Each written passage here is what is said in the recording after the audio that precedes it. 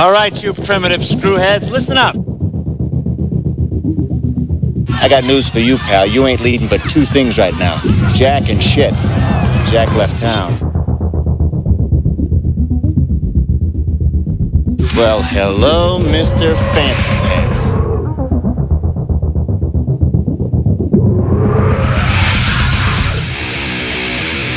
What was that ruckus? What ruckus? I was just in my office and I heard a ruckus. Describe the ruckus, sir. Does this mean we're not friends anymore?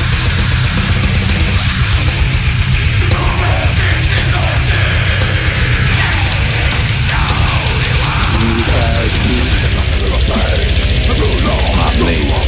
I'm in my prime. Out of your mind. Ain't it cool?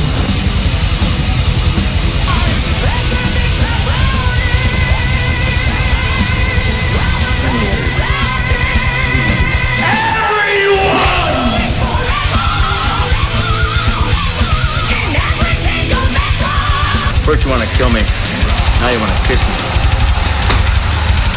Blow.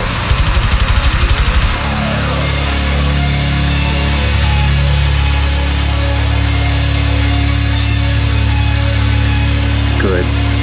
Bad. I'm the guy with the gun.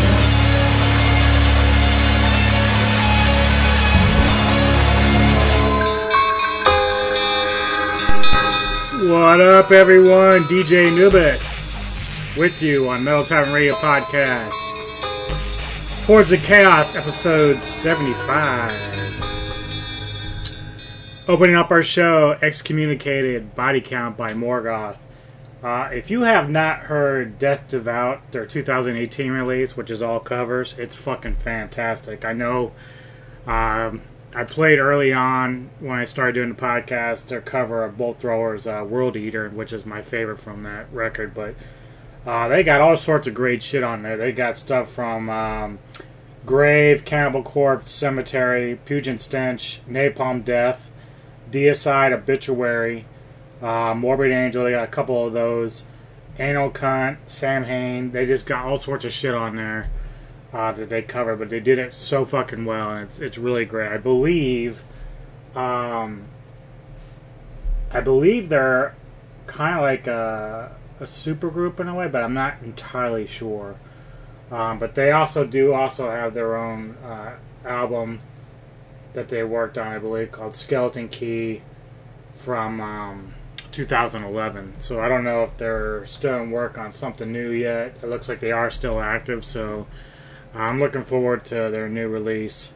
But that covers record is fabulous. It's one of the best out there. If you really like death metal and stuff like that, get into that. Some good stuff today. A lot of new music coming your way. A little bit of entertainment news. I think for a couple of docs. Actually, yeah, 2 doc reviews. One doc that it's coming up that I haven't seen yet, but I'm being interested in, but I'm going to let you know about that.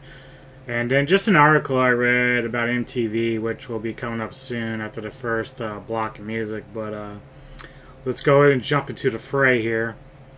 Kicking off this block, I've got some new stuff from Writhing, and also Fester Decay, which is provided by Grand Sounds in this block. But we're going to kick it off with some classic Necrophagia. Here we go with Harvest Ritual.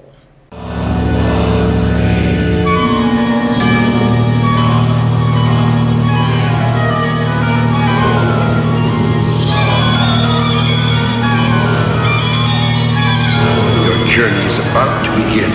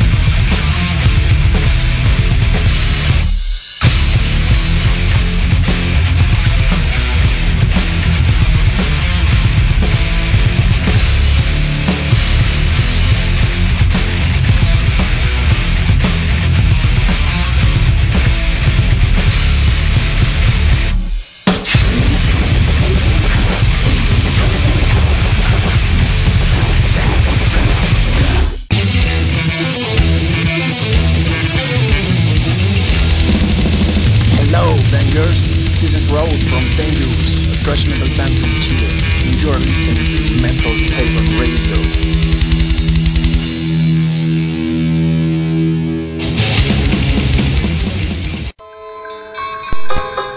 Alright, DJ Anubis back with you.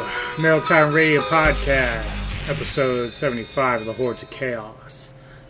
So, one of the articles I wanted to get to, this is an older article. I mean, like I said in my thrash episode I did last week, how just news in general isn't all out there because of COVID and there's just not much going on. A few things are happening, starting to loosen up a little bit, but until bands actually get out there on the regular to record and tour and stuff, we're kind of like not much else going on in that department, so I'm kind of just relying on some old information, but I haven't really touched on some of this stuff. A lot of the other stuff I have to talk about is actually pretty new, but this particular article is from 2016. And I've seen it talked about on Facebook and social media and also in my own private circles a little bit about the rise and fall of MTV. And the New York Daily News.com website has an article on this. Before I get into all the cons and the basically the downfall of MTV, you have to kind of admit that really, for the most part, early on for MTV, they were trendsetters. I mean, when they first came out with music video, that was the shit. Like, that was the thing. And for like a decade and almost a half, they were really purveyors in the music and getting it out there. Even a lot of the labels that worked with these bands, they were crediting MTV as helping ignite that fire to get people to get out and buy music, and it was just easier for the listeners to view these bands and the music, and no matter what genre, just you were able to get out there and see this. And even this article points out a bit, like when you had shows like 120 minutes that Neko talks about, and that's kind of her generation really, is the 90s and stuff. So but 120 Minutes actually debuted in like late 88 or 89. So we're talking about like 3 or 4 years before the grunge and alternative rock scene actually took off. So they were already starting to make way for a lot of, like really at that time, the alternative rock area or genre was really underground. So you're talking like early Nirvana stuff, all that kind of stuff, Soundgarden, whatnot. Because at that point it was still the hard and glam rock and of course metal that was kind of dominating MTV's airways, and then of course you had segments for the hip hop and rap stuff that came later.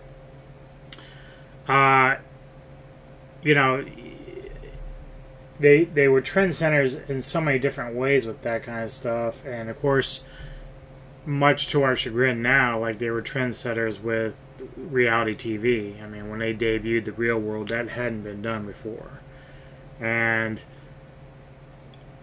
to a degree, I still get a kick out of that first season because I can't remember the one dude's name.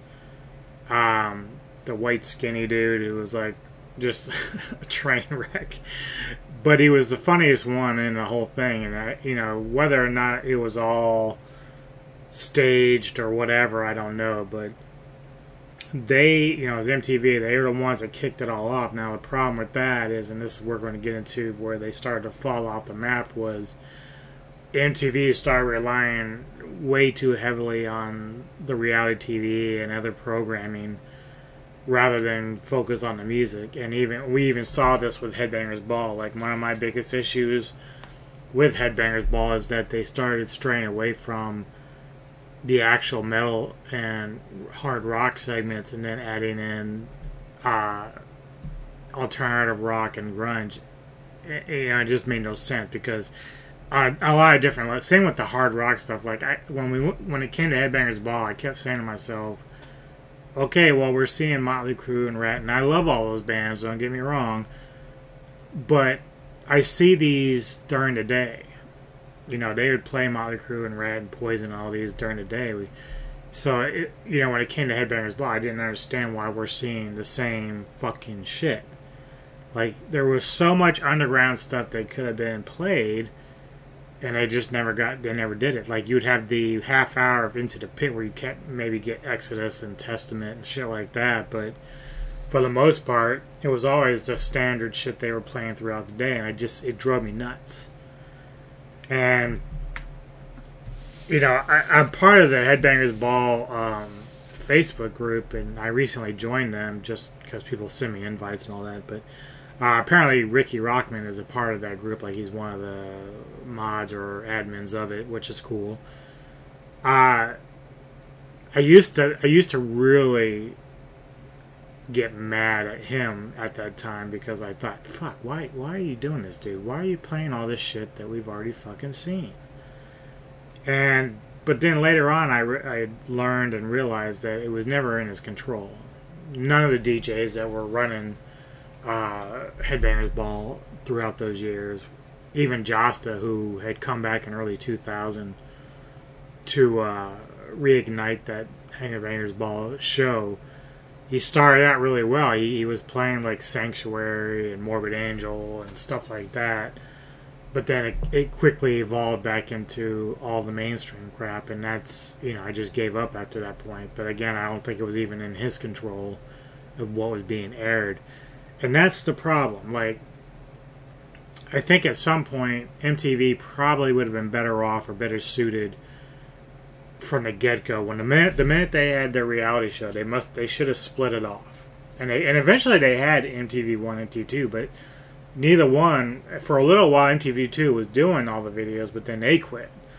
So it was really kind of just weird because you could have just left one of your programming channels for all your reality shit, and then the second one for all the videos and stuff. But it doesn't correct the problem with stuff like Headbangers Ball. You either have to let your DJs who are actually into the music like set the fucking playlist, or get people who are in the higher ups to take control of that better than the ones who don't know what the fuck they're doing. Having people push stuff that's already out there being played on mainstream radio or on mainstream MTV isn't, you know, yeah, you're going to get people to buy those records, the young ones, but you're not going to introduce any of the stuff that's really deep under, and that's what really needs to be showcased. Like, if MTV was ever serious about a serious metal show, you just have to get someone better to, you know, like Ian Christie or somebody who really has a deep knowledge and deep love for the metal community. Hell, fucking get me. I will do it. I'd have a blast doing it. I ain't lying. I'm not much of a personality in terms of my, you know, radio personality. As you can all tell, pretty much, I'm just your normal Joe. I don't really have a radio voice, but the reality is my heart is all deep-rooted in hard rock and heavy metal, so I play a lot of underground stuff for you all. And that's how I would approach it if I did like a 2 or 3 hour Headbangers Bowl show once a week. I don't care how long it is, but the reality is you gotta just have someone who's dedicated to that genre and not gonna dance around. Like, I wouldn't even, at this stage, I wouldn't even dance around any of the rock stuff. I would just come straight at it with heavy metal, because that's one area where just there's not enough people getting exposed to this stuff. I mean, we're doing good through shows like this or Metalomania, but we're not really pushing the envelope on TV. And you know, I don't know. I'm not sure what the answer would be. It wouldn't even have to be MTV. It could be some specific channel. I'm surprised no one's thought of it. Maybe they're just not getting enough TV ratings these days. I don't know.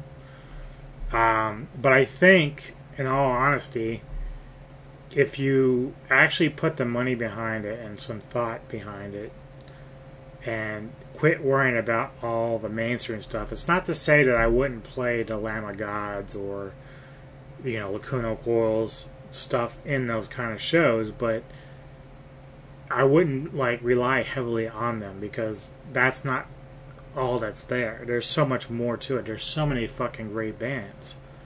And, you know, it would help the metal scene in general to have something like that on like a mainstream platform.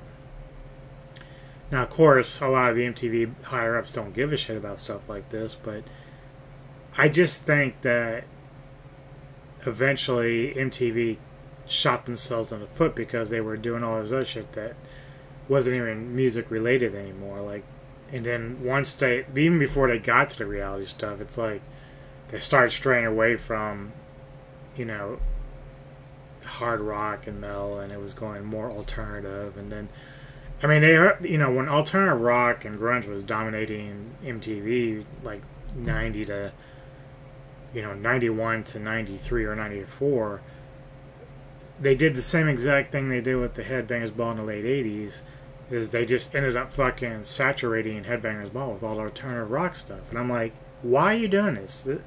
One, it's hard to even classify that stuff as straight up metal, but two, you're playing this shit during the day. If I've seen Nirvana 500 times throughout the day, what makes you think I want to see it 2 more times when I'm fucking watching Headbangers Ball?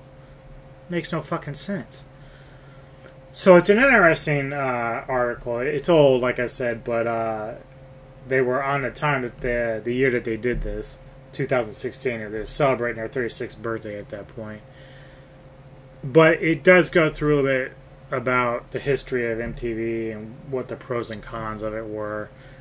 So if you want to take the time to look at it, it's on New York Daily News. It's actually nydailynews.com. Just search that plus Rise and Fall of MTV and it will come up for you. Alright, back into some new music. I got a track from Angels PR. I actually went back and listened to the whole record of this recently. I really liked it. A band called Deathcraft. It's C-R-A-E-F-T. It's Death and then that. So I got a song there from Angels PR that they sent me. And then I also got some new stuff from Instructor, and they're going to kick it off some Cardiac Arrest, which is fucking awesome.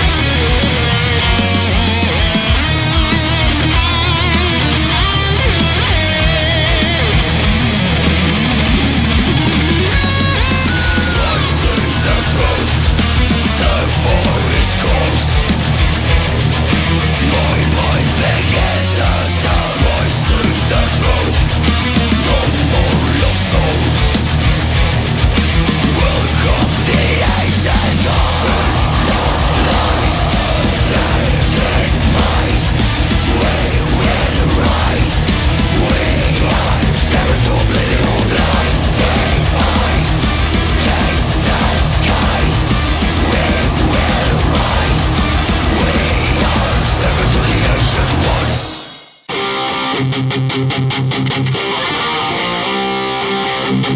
we're Grave Chris, and you're listening to the Metal Tavern Radio.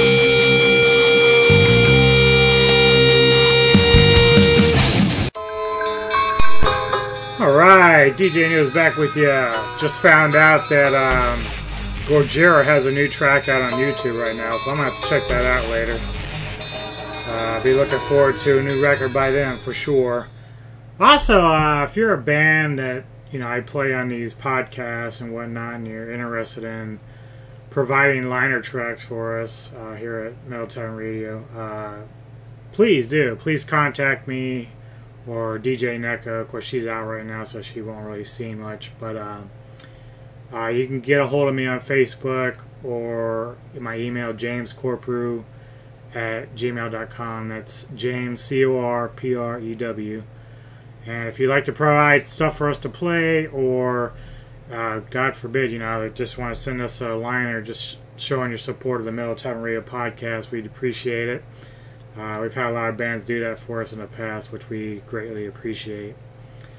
Alright, so one of the first docs I want to get to is on Amazon Prime, and I didn't know anything about it, and I didn't know any history about it, which made it more interesting for me. It's called Boiled Angels, and it's a story about a young man at the time named Mike Diana, who was a cartoonist, but he basically is more like underground cartooning, drawings and whatnot. So it was like just his personal little, comics or whatever he'd provide. He actually did some through some other sources before Boiled Angels, but the thing is, his comics and storytelling was all like very, what do you want to say? It's very horror related. It's all, gore, sex, just very graphic. And the thing about Mike Diana is he actually ends up being the only cartoonist to be convicted of obscenity laws. So I found that very interesting. There's so many different aspects to his story. I can't remember how long he spent in jail. I think it was like 3 or 4 years, maybe. But the thing that makes it all even more interesting is at the time when, the law was cracking down on this stuff, there was also some murders that happened in Gainesville during that time. Which initially, when they saw his comics, and because he was, I think this is in all of Florida, so when they saw his comics, they were like wondering if he was attached to what was going on with the murders.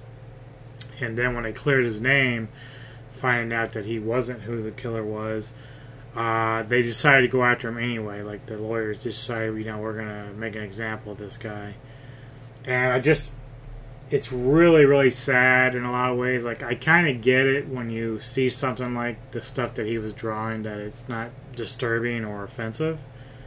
For me personally, I'm not offended by it so much as I guess I'm at a stage now where not much really bothers me. And I don't think it even really bothered me back then, but like, he was young. He was like 18, I think, when he was doing this stuff. So as life goes on, sometimes your thought process about your creation and your imagination changes over time. I don't know how much of it that Deanna still does. Like, he's out of prison now, obviously, and did his doc and everything. But the doc really explores like how hard they went after him, and just it's that whole like PRMC thing from the late 80s, when they tried to come after heavy metal and rap music and stuff and try to make an example of that. And it's just, he was the unlucky one who ended up getting convicted for that particular type of law. And luckily, we haven't had anything like that since. Like, there is still freedom of expression.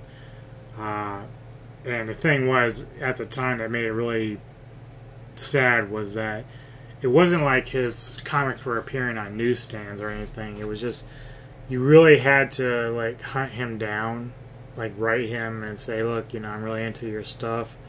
can I get a copy or whatever copies of your comics? And the thing is, that's how they ended up catching him, because they had an undercover cop who did very that. You know, he went in and contacted Mike about getting a hold of this stuff, and that's, you know, basically, I don't know, they just found a way to charge him and get him convicted. And the problem is, I think a lot of the media about the Gainesville murders is what played a huge part of that, because even though he was cleared of that, the jury probably still got in their mind that, because the way that the prosecution laid it out was that because he's drawing all this graphic stuff about murder and rape and all this other stuff, that somehow that was going to lead him down the path to be a serial killer.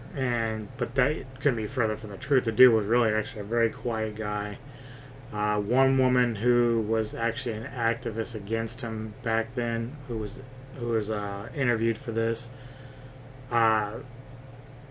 she had, you know, they of course did the whole like holy roller thing, you know, we're praying for you, and she was convinced that Diana had been molested as a kid, and that's why he's drawn a lot of this, like, you know, incest stuff and, you know, the rape and all this crazy priest stuff. But Diana says, even to this day, he was never molested or anything. It was just, he would see the kind of shit going on in real life, and it was basically much like music. If you think about it, it was just an outlet for him to get it all out. But he wasn't making like a lot of money on this. I don't think he was even selling them, if I recall. I think it was just him just doing it for fun. But, you know, they just decided to make him this example.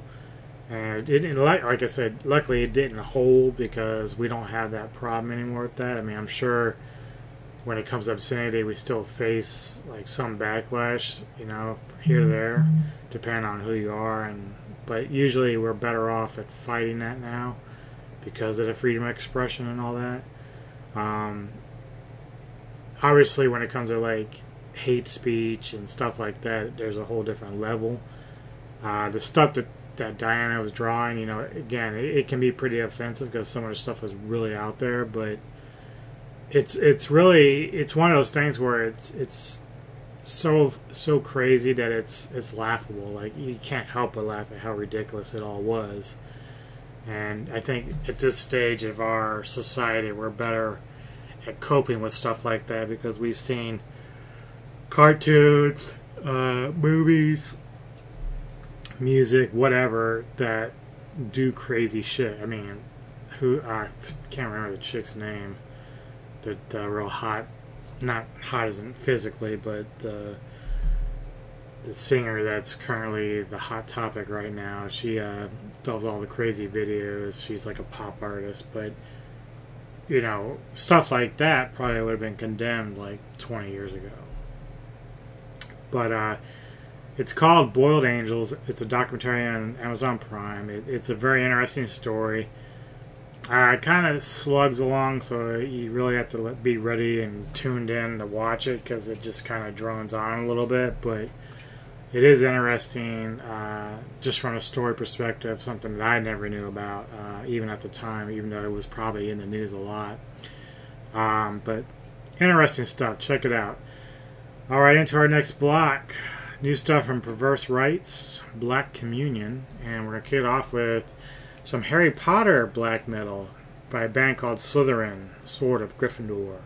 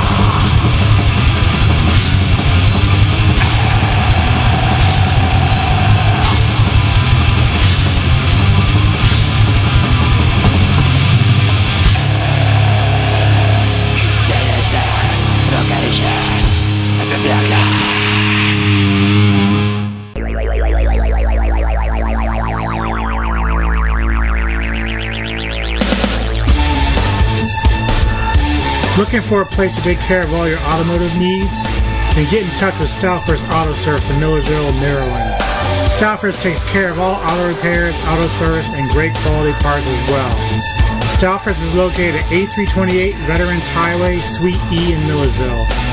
Be sure to call and check out all their service specials related to your automotive needs. Stouffer's is professional, friendly, and is highly qualified mechanics who do excellent work with prices that are fair and much better than what you will find at other automotive places. So call 410-729-0121. That's 410-729-0121. And tell them the newsman and his trusty sidekick Neko sent ya. Alright. Brand new stuff by Black Communion.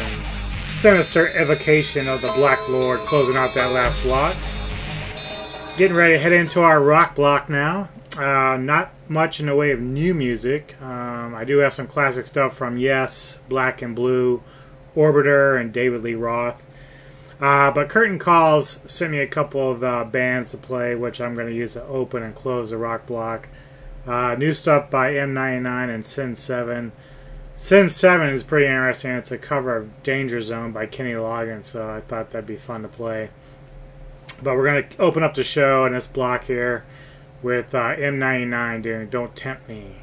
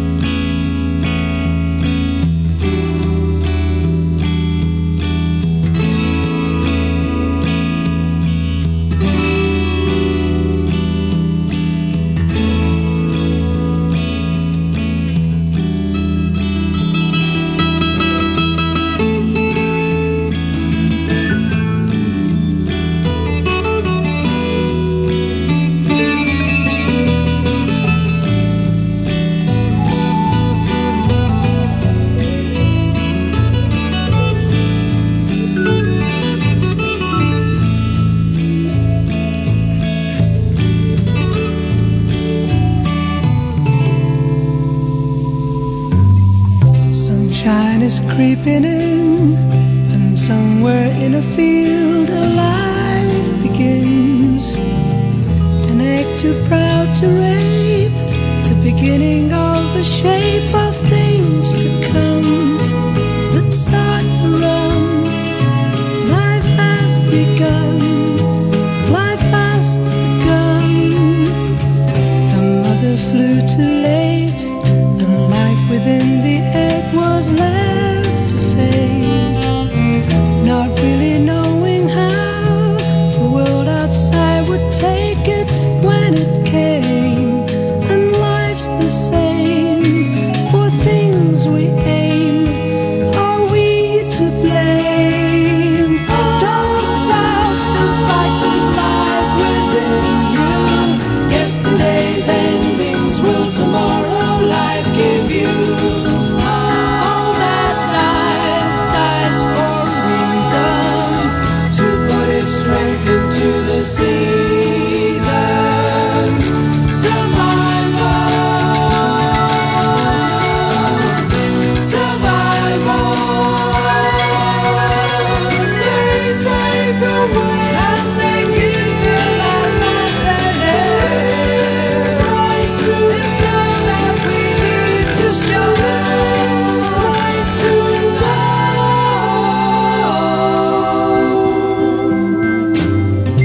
The egg breaks, all is out. The crawling bird begins to scream and shout. Where is the parent bird? The loneliness arose and heard its name ringing. For lives begin, survival win, survival sin. So soon the evening comes, and with it runs the aching fear of hate. Could someone still remain who thinks he still could gain by escaping fate? It's much too late. Don't underrate, appreciate. Don't have to practice life within you. Yesterday's endings will tomorrow life give you. All that dies for a reason, to put its strength into the seasons. Survival,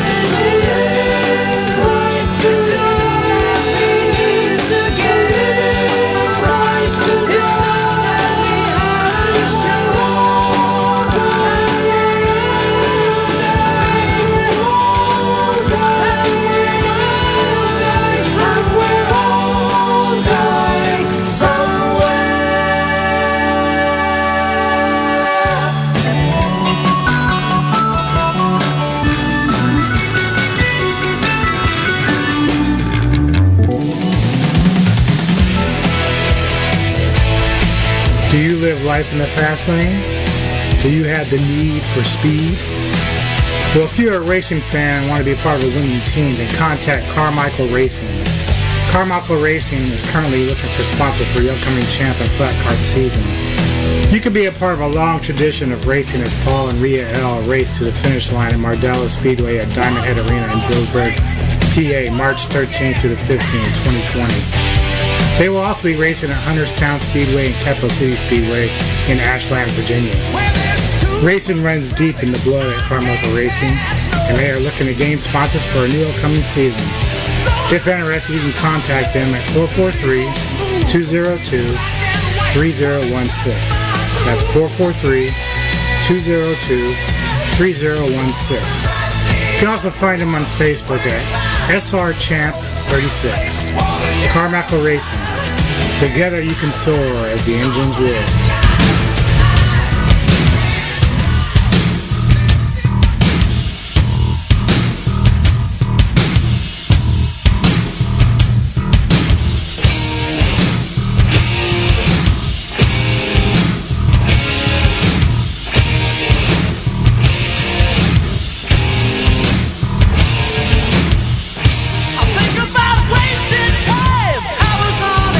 Losing my mind for you.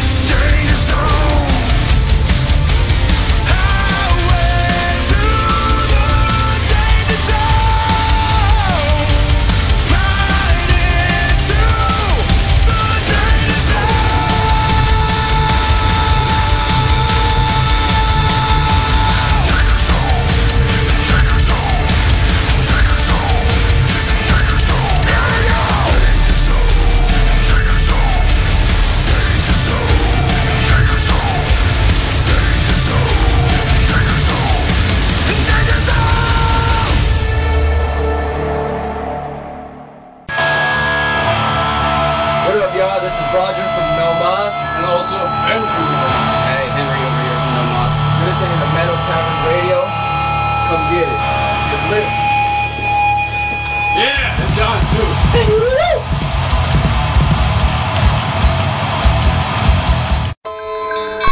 Oh man, those guys from No Moss. So good. Great guys, great music. DJ Anubis, back with you on Metal Time Radio Podcast, episode 75 of the Hordes of Chaos. Closing out the rock block, Sin 7, Danger Zone. Kenny Loggins cover there.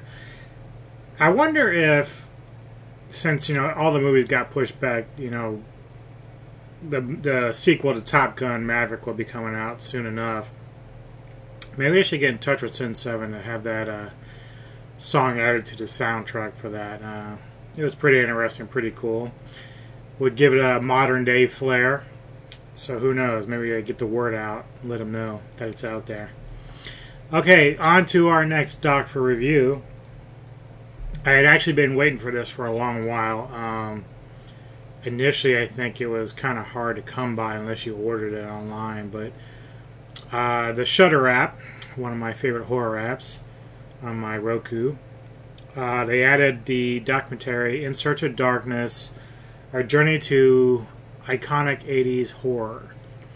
Now, disclaimer, I realize that the title has iconic 80s horror in the title, so any criticism that I give against this is with the understanding that they actually went with all the popular stuff, although I do have an example of why I think they should dig deeper. But first, let's get to what it's really about. They go through the entire 80s period, from 1980 to 89, but they go year by year, talking about the horror releases of those years. So basically, not all of them, but just the main part of it. The main horror movies like Friday the 13th, Nightmare on Elm Street, and so on. It has interviews from directors like John Carpenter, Mick Garris. Also has a lot of actors and actresses. Heather Langenkamp, Barbara Crampton, Keith David. Even has appearances by Joe Bob Briggs and Darcy the Mail Girl from The Last Drive-In. If you haven't watched that series, it's fucking fantastic. Also, Tom Atkins, who appears in a lot of 80s horror. He actually is one of those guys that's a lot of fun to not only watch on screen, but his interviews. He's so enthusiastic about the work that he did. If you didn't catch him in one of my favorite movies of all time, The Howling, Halloween 3, Season of which obviously isn't a Michael Myers film, but the standalone piece it's a great movie, underrated, highly underrated movie of the Halloween franchise. So they basically go through each year, talking about a lot of the highlights. You got your, like I said, Friday the 13th, Nightmare on Elm Street, Halloween, also Evil Dead, stuff like that, touching on stuff like Parasite, Jaws 3D. It's great. There's a lot of great information in there, which, if you're a horror newbie and you're going back to look over horror movies of the past, if you're a young person or whatever, not that familiar with the 80s horror, so, you got Hellraiser, remakes like The Fly, The Thing 82. Also touches on horror comedy like Evil Dead 2, The Burbs, American Werewolf in London, gets into that, Maximum Overdrive, Critters, stuff like that. There's just a lot of great information in there. Even, I think one of my favorite interviewees is Carolyn Williams, who was in the Texas Chainsaw Massacre 2. She was the main female lead in that. TCM2 is actually my favorite of the Texas Chainsaw series. I know a lot of people are attached to the first original, and then of course 2016 with Jessica Biel is actually a pretty good remake. After that, it kind of gets lost in the shuffle for me, but Leatherface, the TCM3 was okay, but that was in the 90s. But Anyway, one of my biggest complaints, it's a 4-hour long doc, so it's worth it to check it out. I said this about the Crystal Lake Memories with the Friday the 13th franchise, which is like 6 hours long. Very worth it. This is worth it too. I'm not gonna, some of my negative criticisms won't be to say don't watch this. It's not what I'm getting at. I consider myself basically, I'm not a horror expert in terms of I couldn't pull up knowledge out of my ass. I mean, I've seen just about almost everything there possibly could be. Sometimes I don't waste my time with a lot of really bad stuff, but although within the last year or two, I've been going back and watching a lot of 80s horror that I had never seen. A lot of it's forgettable.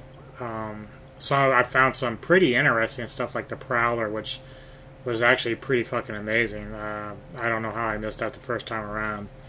But that kind of gets me to the point about how this doc doesn't really touch on any of the stuff that's underneath the surface. And again, I get it. That's not what they were shooting for. But my problem for them is they actually mention a movie and go into detail about the movie called The Burning. Now, I hadn't seen this until recently either because of people on the Facebook horror pages that recommended it. It's a good movie, and there's a lot of familiar faces. So you'll see a lot of those familiar guys in that first one, including, goddamn, who's the chick? I'll have to figure it out later. But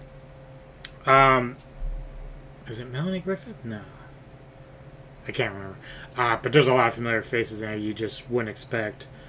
But point is, this is a movie that really went under the radar for a long time that even I didn't know about and most people didn't. So whenever someone recommended it, we all went and watched it. And of course, Shudder. I ended up watching it on YouTube because it was there, but Shudder ended up adding it later. I guess it just picked up some steam. But that's an example of a movie that wasn't really an iconic in terms of a lot of exposure compared to the other stuff that was out there. So if they were going to go there with that, I was a little surprised that they didn't go to any other underground or not iconic horror movies. Like, there's just so much out there that I wish they would have touched upon. And you can find this article I've been reading on thespool.net. They have a little review there with this, so if you want to go into detail about that and read more on it, you can. That's really my biggest complaint, is just that, for a lot of us who are into the horror genre and have seen a lot of horror films, and we're just more adept to knowing all the stuff that's out there and whatnot, this isn't going to do much for you in terms of information. It's fun to watch, obviously, a lot of great interviews. It's fun to look back at a lot of stuff, but I wish they had, rather than just kind of spent time on the sequels, like, I get like Halloween 2 and 3. To me, Halloween 2 is very underrated in terms of the sequels itself. I know Carpenter doesn't like it very much. I'm not sure I can't remember what Carpenter felt about 3. Well, I think Carpenter originally had slated that Halloween, he wanted to be kind of like a different movie each time, so he found out the hard way that people were so attached to Myers that it kind of took that off the rails. So Halloween 3 is the only one that never was attached to any of the Myers stuff. But either way, they go into detail with stuff like, I don't mind like Dream Warriors, Nightmare on Elm Street 3. I think that's a really worthy movie to talk about, especially when they started discussing soundtracks and the 80s hard rock and metal stuff.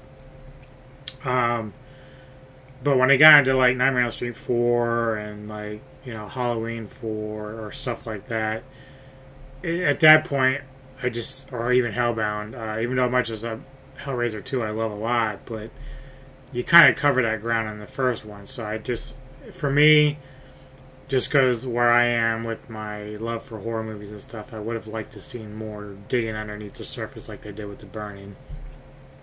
Nevertheless, I know I kind of just blabbered on. It's a great doc to check out. I don't know if you can find it anywhere else except for Shudder right now.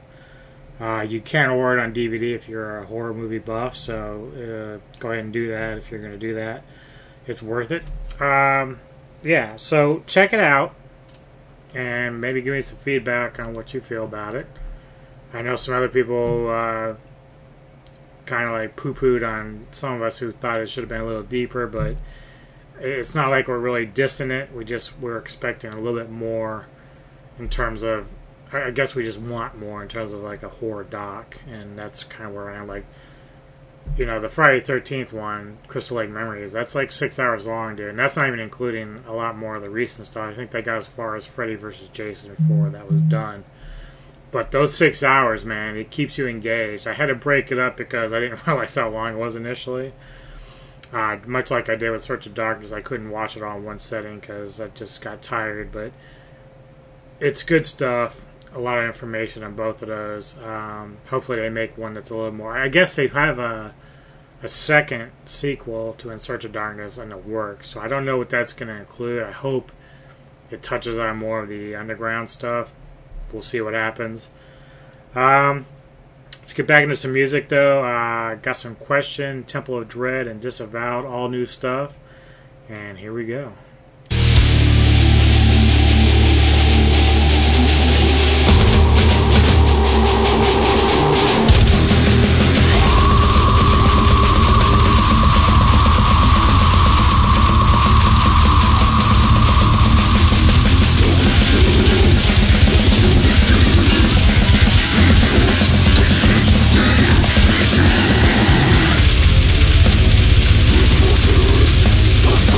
Let's go.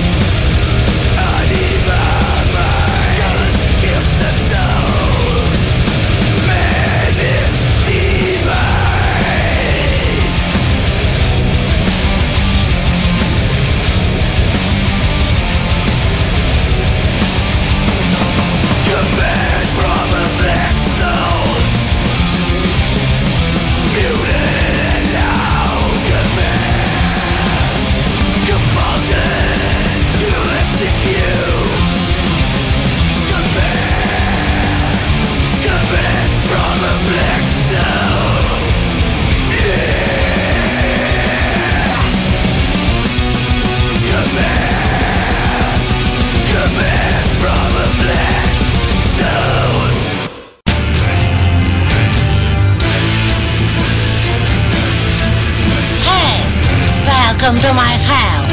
I'm Angelica, driver of Satire Band. And you listen now to Metal Tavern Radio.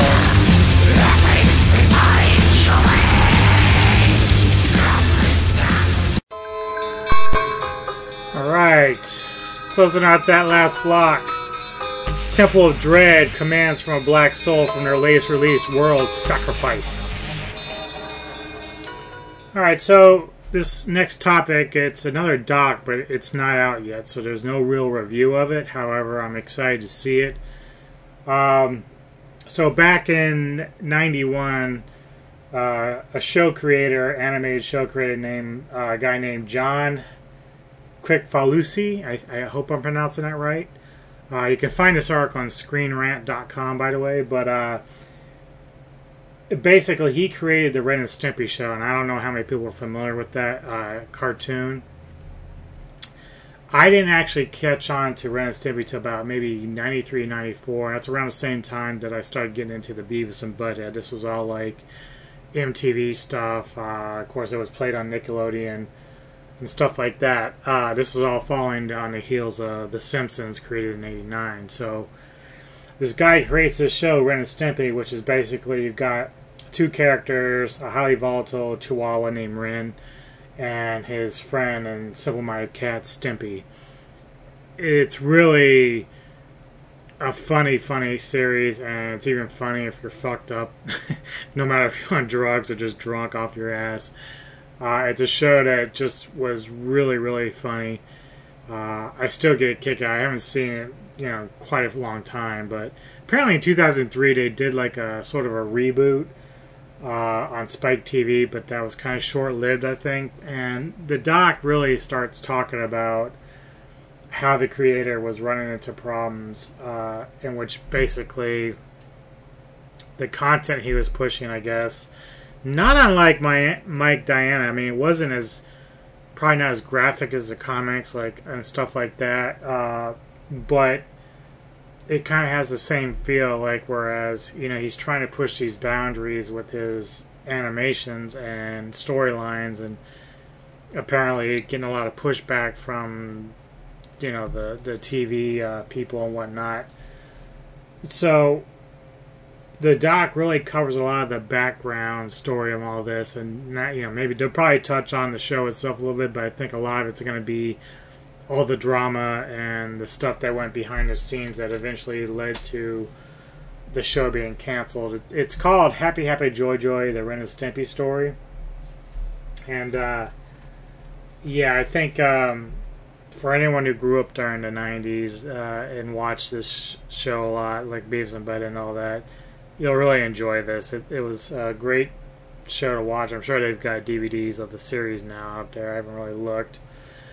But, apparently John was trying to push the vulgarity of everything, and eventually that's what led to the cancellation on Spike TV.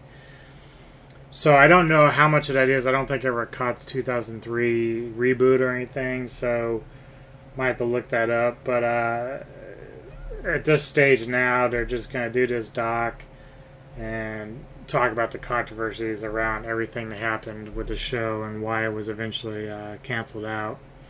So something to check out for all you guys that like these documentaries and stuff like that. Alright, coming up the next two blocks, we're getting ready to close out this motherfucker soon. Got some new stuff by Judicator, Nightingales. Got some more stuff from Grand Sounds and Music Records sent to us. And recently, a band from my neighborhood back out here in Maryland, called Cyberstrike. These guys have released a new EP called Salvation of the Wicked. And so I'm going to open up this next block with their opener from that EP. It's called Shapeshifter. Whoever is bitten by a werewolf and lives becomes a werewolf himself.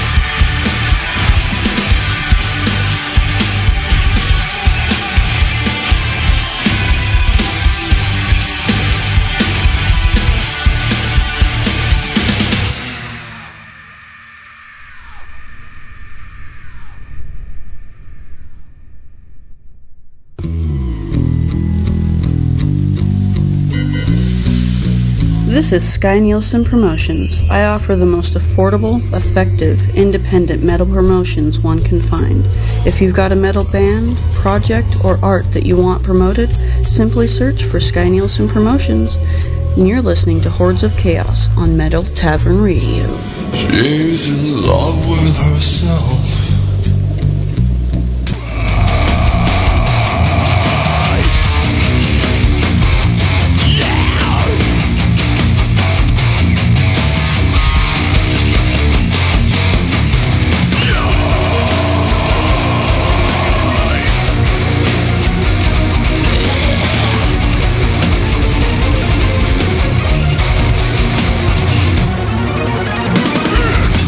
You will find if you want to